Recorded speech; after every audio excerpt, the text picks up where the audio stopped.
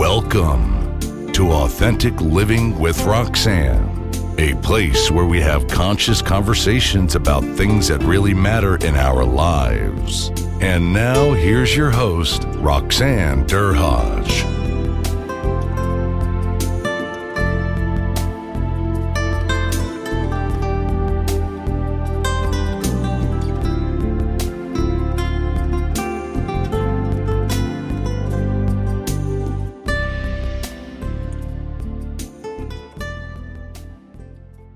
Hi, everyone. It's Roxanne Derhaj of the Authentic Election Movement today with Sajel and her lovely husband, Vincent. Lovely. Thank you. So it's a compliment. So I've met Sajel obviously lots of times, not met Vincent before, but I oftentimes on the podcast, I really love to speak to people about things that are actually happening out there in the real world in different work environments, of which in this case, Sajel works a lot with first responders, and that's her specialty around her coaching and her speaking. And Vincent's actually a firefighter. So I thought, what a great opportunity to be able to chat about. It's one thing to have the concepts of the books and things like that, but when you have real live examples, I think those are the most fantastic. So thanks again for coming on and helping me out, guys. Anytime, Roxanne. Okay, so we're going to just jump right into things and talk a little bit about PTS, PTSI, complex PTSD, all the terms that you hear. And I always say, you know, people think of it as trauma. Right? And I often say there could be a small T trauma all the way up to big T trauma, which is potentially some of the things that Vince would deal with all the time. So tell me, Vince, from your perspective, what kind of things would you see over your 16 years of being a firefighter that, I mean, you might still recall today?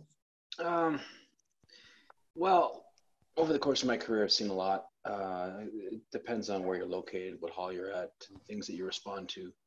I've seen everything from suicides to children passing to people being burned alive,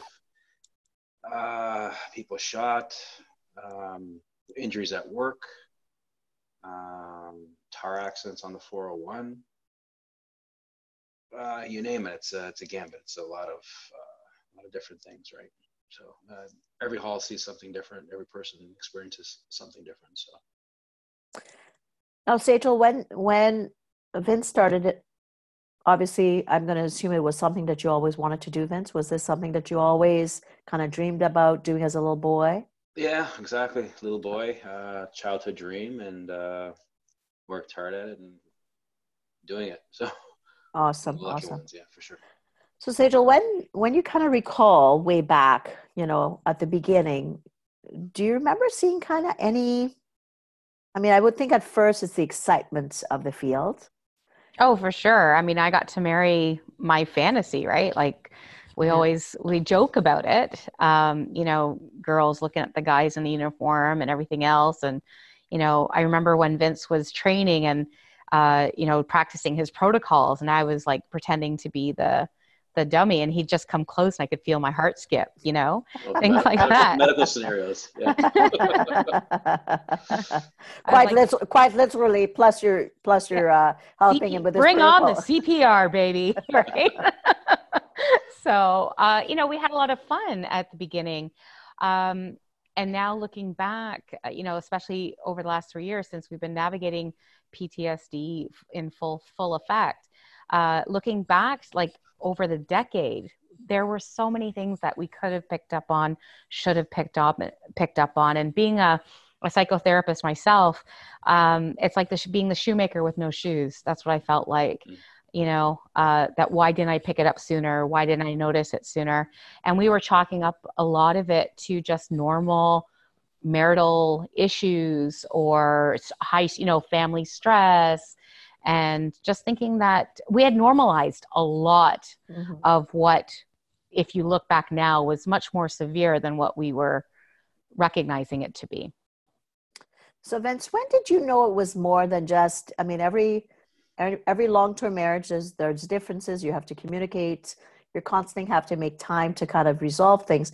When did you know it was a little bit more than that? Yeah, like when that in fact some of the symptoms you're experiencing were actually related to some of the traumatic things you were seeing, and it in fact was starting to impact or maybe corrode at the relationships at home. Well, as a firefighter, doing this job, we don't bring, or we try not to bring what we see at home. So we internalize everything. So what happens, you go call after call. Sometimes you don't have time to process. So we just kind of pack it away and move forward. With me, I had the one call about 2.5 years ago. And I came home and I was just very quiet. I felt kind of weird, but I couldn't explain it. I knew something was up, but I didn't know what it was. And so, I moving forward, in the next shift, I was filling it at another station, and I just didn't feel right. I knew something was wrong, but I didn't know quite what it was. So I called a friend of mine, and he was on the EAP team. And I said, look, something's up with me. I don't know what it is. I feel kind of weird. I don't know what's going on. He's like, well, what's tell me about it. Why are you feeling this way? Did you see a bad call? I said, yeah, I was at that call with the extrication. And he was like, oh, wow, because I heard that was pretty bad. I said, yeah, it was. He says, well, how are you feeling? I said, well, I don't know yet. Like, I know I'm different. I know I feel weird, but I'll let you know. I said, just want to give you a heads up to let you know, like, something's up, but I can't really put my finger on it. So then I let a couple of days pass. And then when I returned back to work the next shift, I was again filling in again. And the feeling wasn't going away. In fact, it was getting worse. And I was just not myself. And I just knew something was up. So I gave him a call again. I said, look, the feelings I have are, not changing. I'm having visions of having, nightmares, and things are going on with me, and it's not good. And he says, I think you need some help. And then he goes, like, because, something obviously is tipped the scales for you. I said, yeah. So then that's basically how it started for me. And then I came home and I was quiet for a while. And then Sajel can tell you the rest of what's gone on. I just basically immersed myself to things I was doing outside and not dealing with my family at all. So Sajel, when did you start to realize this was not kind of the garden variety kind of impact? This one particular call, sounds like it was pretty horrific for you to, have stored so much memory, obviously the cumulative impact. So what did you realize with him? He said he was quiet. Was there other things? He was. Yeah. So when he came home from the actual call, he was quiet. And again, I said that we normalize, right? So I knew that when comes home, and if he's quiet, just let him be. He does his thing for about 24 to 48 hours, and he comes around when he comes around. That was sort of the routine that we had made for ourselves. I knew to stay out of his way, because if I did interact too much with him after a bad call, unknowingly, I was public enemy number one. And so over time, I just had resigned myself to, if he's quiet, let him be. So what happened was he was quiet for the first 24 to 48 hours, which I said I stayed away. And then I found he was having like really angry outbursts. And I found that the children and I were walking on eggshells a lot, and sort of very uncertain. And it was like, not even like get mad at something that was reasonable. It was getting mad at like the smallest of things and going from 0 to 100. And it was instant. So we became sort of very hesitant to even interact. It had gone on for about a few weeks. And, we had in between, we had sort of those conversations with each other where I'd say, I understand you're upset, but, I think the extreme of the reaction maybe wasn't called for. And he would find himself, I would find him beating himself up over it and feeling very guilty, and, and trying to not make him feel worse. We would have conversations and be very accepting. And it went on for a few weeks till it was like becoming more and more frequent. Quality of life wasn't there. And eventually knowing that I had to make a decision between my children's well-being, because this wasn't a healthy environment for anyone. And he wasn't talking to me. So literally with one foot out the door, I said to him, you need to tell me what's going on, or I have to make some decisions here for everyone's benefit, because this is not okay. And how did you respond when she said that? What did you do? Did you go, oh God, I can't talk about it, or I got to do something? I I was just in a state where I didn't know what to do. You know what I mean? I was like feeling helpless. The guilt was phenomenal. It was unbelievable. A lot of pressure. You know, I knew here I was, my life's in a balance where, you know, I'm going to lose my family. And I knew there was definitely something wrong and I needed help. I just didn't know what to do, you know, and I just kind of broke down and just kind of, you know, I don't know, you were there, Sajel. I don't know what I can say. It's just, it was a definite turning point for sure for me. You know, I think this was after, was it 4 in the morning, right? Yeah, like we had a blowout just, you know, a few hours before, and I left the house. I got in the car and I drove and ended up in the local park beside my house. And I was like, I know I can't, here I'm at a stage where I'm having nightmares. I can't stop them. I'm having constant flashes. Like I'm talking to you and I'd have flashes that would just come at me. Every odor, every thought, every memory, every single call that I've had that, you know, was horrible was coming at me, and I couldn't shut it off.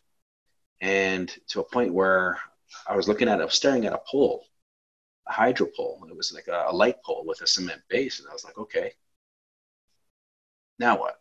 So I backed the car up. I backed my car up as far as it can go. And I shifted in park and I was just ready to floor it. I was like, you know what? I have to stop it somehow. And I'm obviously not good for my family. Maybe it's best if I'm just not around. How powerful, right? The pain that overtakes when you can't neutralize the nervous system. And, you know, I know you guys would know about the vagus nerve, and if it's overstimulated, which obviously it was with you, and you couldn't get out of that hyper-aroused state. And now the body and the brain is trying to kind of get you back to that homeostatic balance. But obviously there was additional things that were needed for that to happen. Yeah, and as well, not only there was only like a visual thing and a memory thing, but my ears, I was getting tones in my ears, and now I have tinnitus because of this, and I'm hearing different frequencies, and it's like that's the way I can describe it. Is like you're looking at a high definition TV constantly, and you have your stereo cranked on high all the time. Your peripheral vision's constantly moving back and forth. You see people coming and going. It's like you're constantly on guard. It was crazy, right? And it was just anything would set me off, and like in a rage, like not even reasonable. Like, you know, something fall on the floor, I go fly off the handle. And that's not me, but I didn't know what to do. It was So definitely the body and the brain was saying, help me. Something has to give here so that you could get some kind of relief from all the things that were coming at you. It's like the analogy I often say to people, it's like, you know, going the wrong way on the 401. There's so much coming at you, you're not sure exactly where to go. Right. So Sajel, for partners that are listening, what for wives or even kids that are living with a parent that's might potentially be struggling with some issues related to post-traumatic stress, what kind of advice or guidance would you give them? Something I share with a lot of the clients and family systems that I work with is that the most important thing is to have open dialogue and to really create a safe environment, not just for the person who's going through it, but all of you. Because when you create a system of safety, it's much more nurturing for the individual who's going through it firsthand, but it's also making it safe for everybody else to open up, because we're all going through things at the same time. I mean, I was a wife living without her husband. My children didn't have their dad the way they would normally have him. So everyone's kind of going through their own thing. So I think it's really important that the more everyone understands what each other is going through, then we can create that environment where everyone can be healing at the same time and actually growing closer. So taking this time of crisis and turning it into a platform for launching a new version of yourselves as a unit and as individuals. So you can actually grow from the experience. And Vincent, I don't know if you want to speak to this, but for us, I mean, we're better than we were before. We're better as a couple. We're better as parents. We're better as a family, and we're better as individuals. I really feel that we've actually used this experience to really cultivate the environment that we had always hoped to have. So it really gave us an opportunity. So through the adversity, because you had to get the appropriate help, it actually heightened your capacity to be able to connect on a deeper level. Because you had to work through some of the things that maybe the average person doesn't really have to deal with, right? Like, couples, they have to stay connected. They got to talk about more than just running their lives. They have to chit chat about things that potentially develop. But we're talking about that extra free flow of situations that are less than, right? And that's coming into the relationships all the time. It is. And what we really found was the gaps.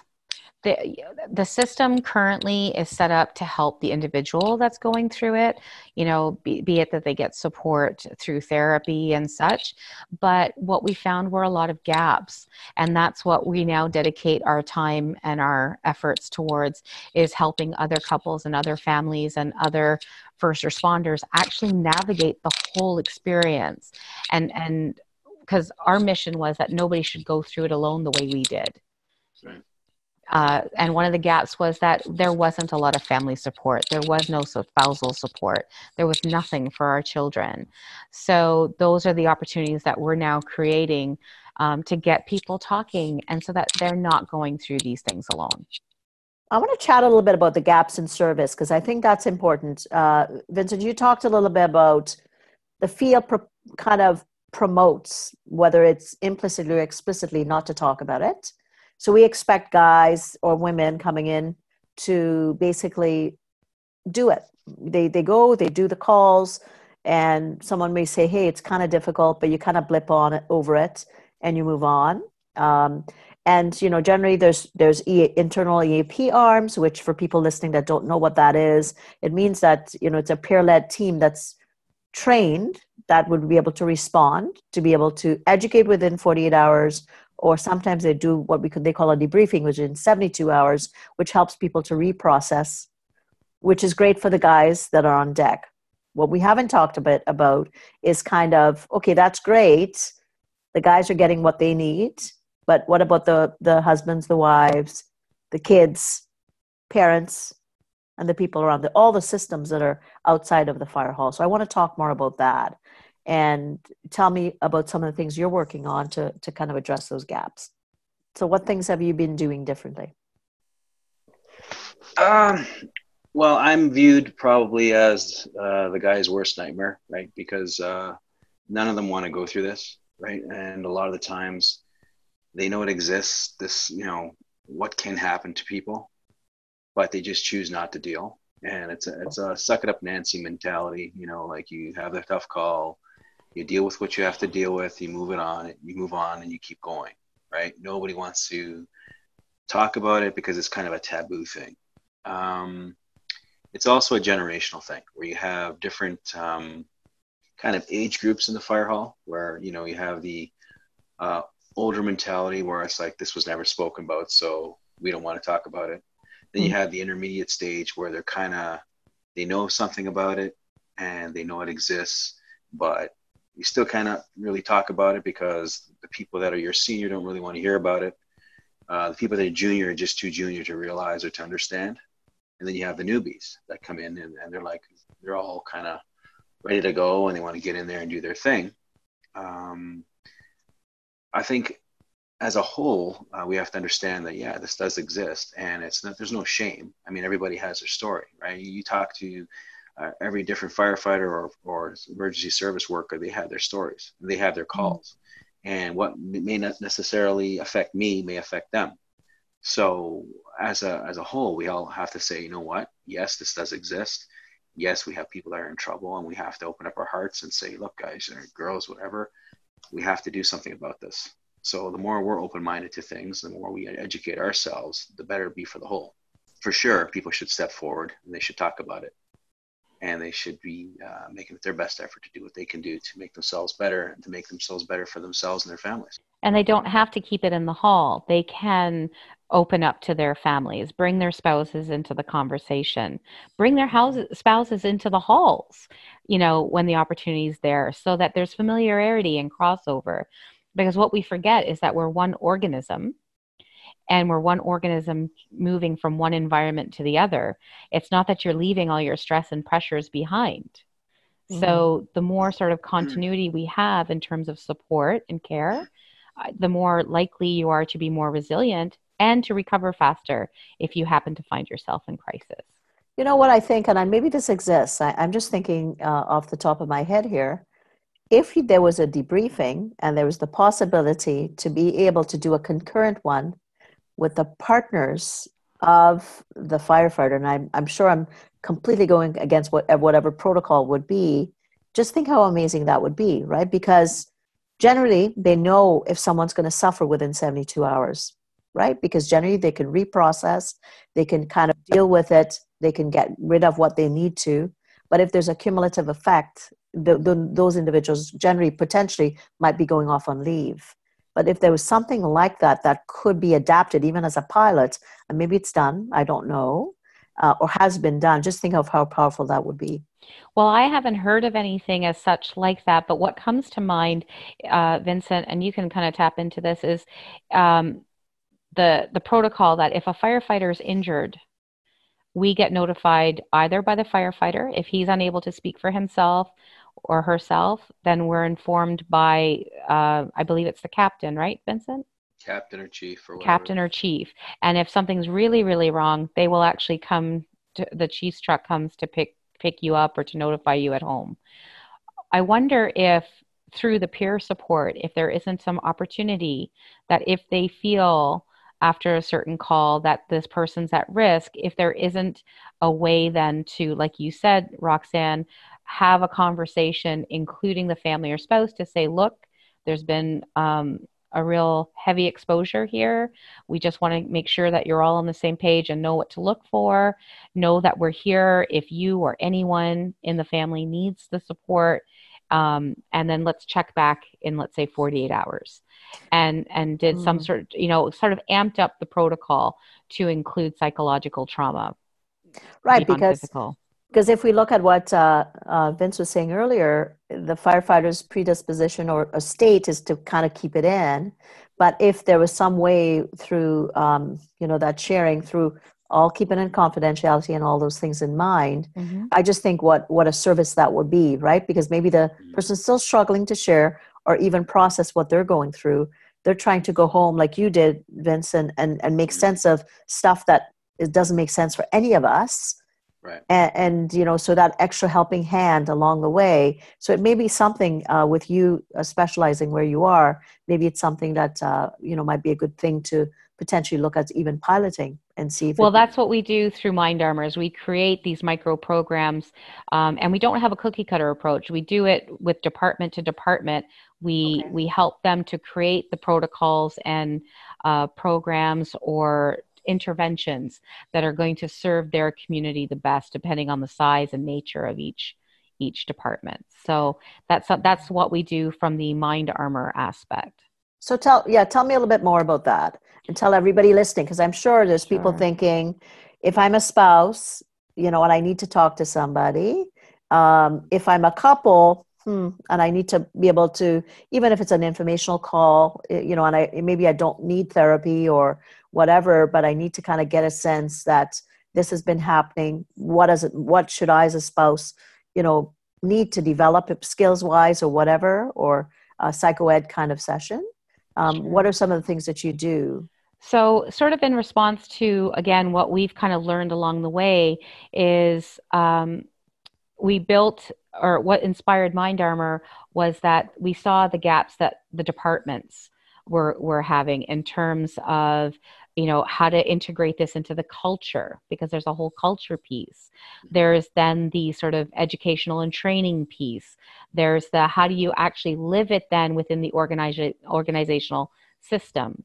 So actually my whole doctorate and dissertation is how do we integrate this and create systems in which first responders can live and thrive, and building their resistance along the way. So the whole idea of hire to retire comes into play.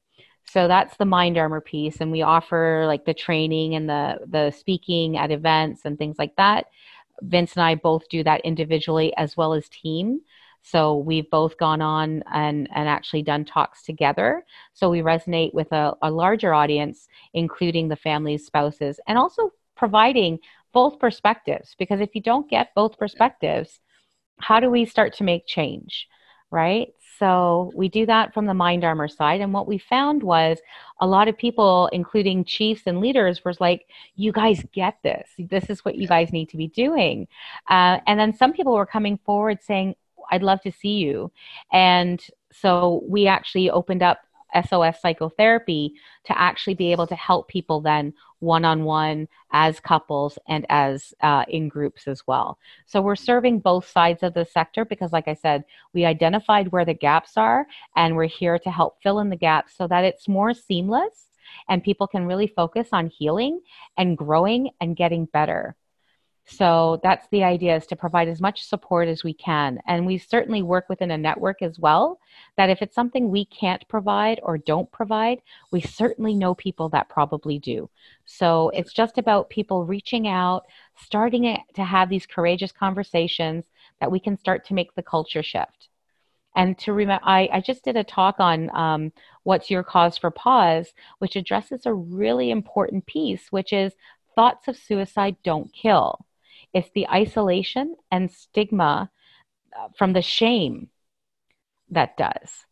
So go ahead, Vince. No, I said it's a lot of guilt, right? A lot of guilt. Just from my own personal experience, guilt was so bad. It was only this January where I actually said, okay, I have to forgive myself for, what I put my family through. But otherwise it was like, that's just another factor that weighs on you, because you're hurting the people that you love the most, right? You're not thinking of yourself at this point, because you're thinking, well, you're trying to figure out what's going on with you. It's the people that you're screaming and yelling at and fighting over and fighting with and causing them grief. And they're saying, how come dad's this way? And how come my husband's this way? Or my wife's this way, whatever, So yeah, after, figuring that out and forgiving yourself, or at least trying or making best effort to do so, then you can move forward.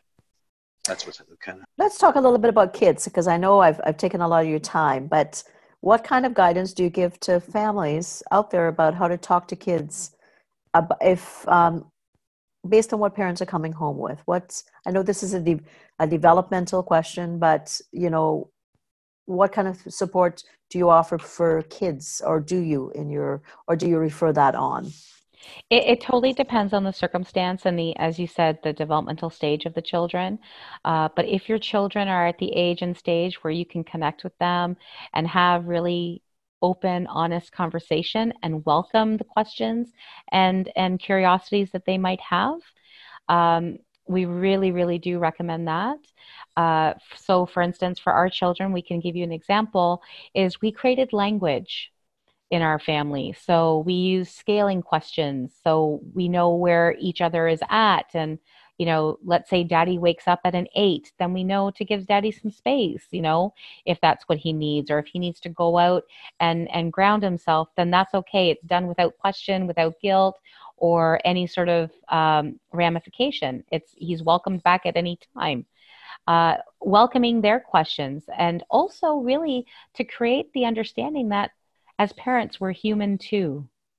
And kids get that, they really do. They're really quite resilient. I think our children are probably two of the most beautiful, compassionate human beings that we know.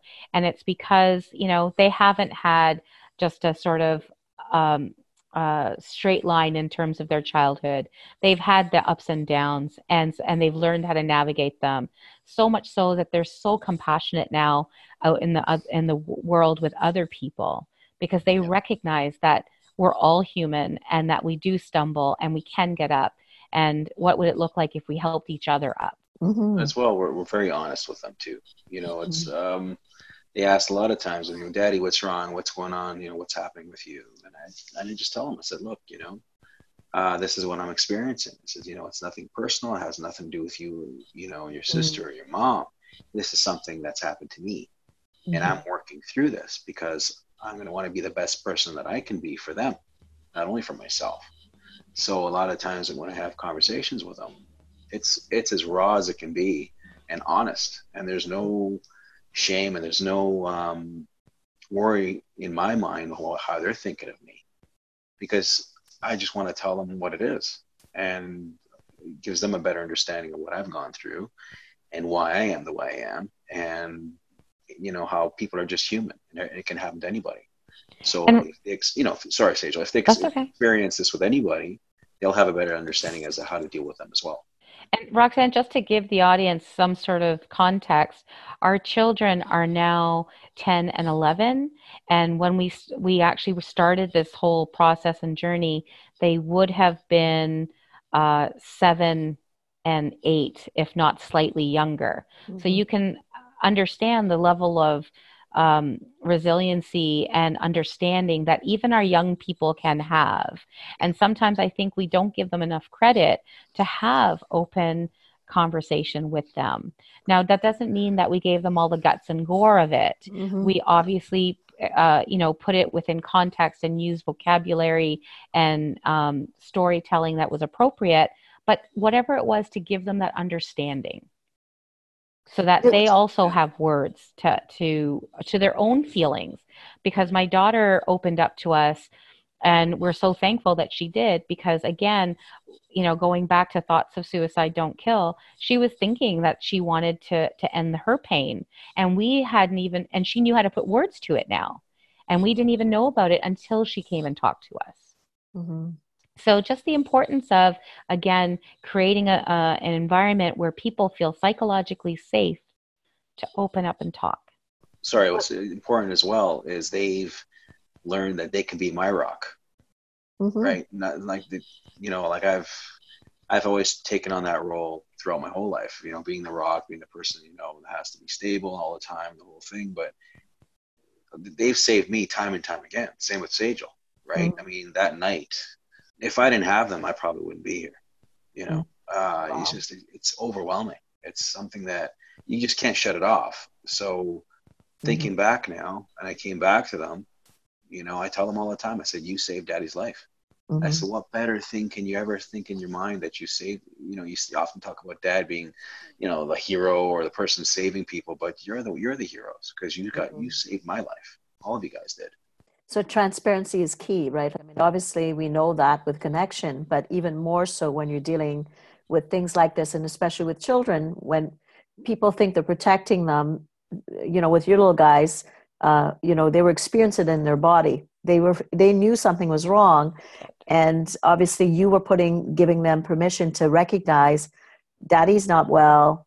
Mom and Dad are trying to figure it out. We don't have the answers, but we're going to at least let you know that what we're feeling, what a powerful gift that you gave them. Well, and it also, come on, everyone's a little self-centered, aren't we? We always think it's about us. And they could have been interpreting this as all their fault or something they were doing. And we took that away from them and let them know that it wasn't personal, that it was something external to our family, that we were okay. It was really reinforcing and creating safety for them, because otherwise they thought that we were falling apart. There's something wrong with us, something that they were doing. And instead we really told them the truth, which was, no, we're all still good people. We're all just working through something, and it's from the outside, and we're going to be just fine. We just need to keep talking. Well, guys, this has been amazing. I would let you know that this is tape number 2. We've done this once before, and I think the second time is even better. Oh, okay. Thank you. So what what I'd like to, just tell everybody where they can get a hold of both of you. And I'm sure people are thinking they have questions Sure. that they might want to reach out. They might want to find out about SOS. They might want to find out about psychotherapy, or just in their different environments, how you might be able to strategize with them to make it healthier. Sure. The best way to reach us is at info, I-N-F-O, at Sajel Bellon, SAJELBELLON.com. You can send any inquiries there. Certainly, if it's an emergency or something that you'd like to get hold of us directly, you can reach us at 416-454-5064. And our websites and everything are under construction and on the way. Progress. So in progress.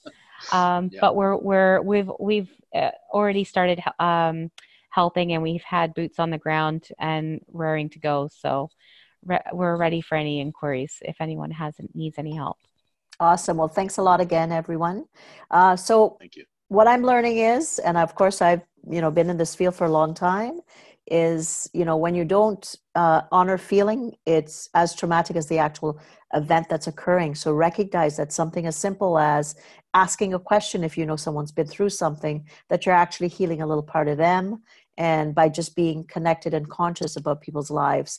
So if you're needing any more information on me, I'm a mental health and wellness specialist, and I can be reached at roxannedurhodge.com.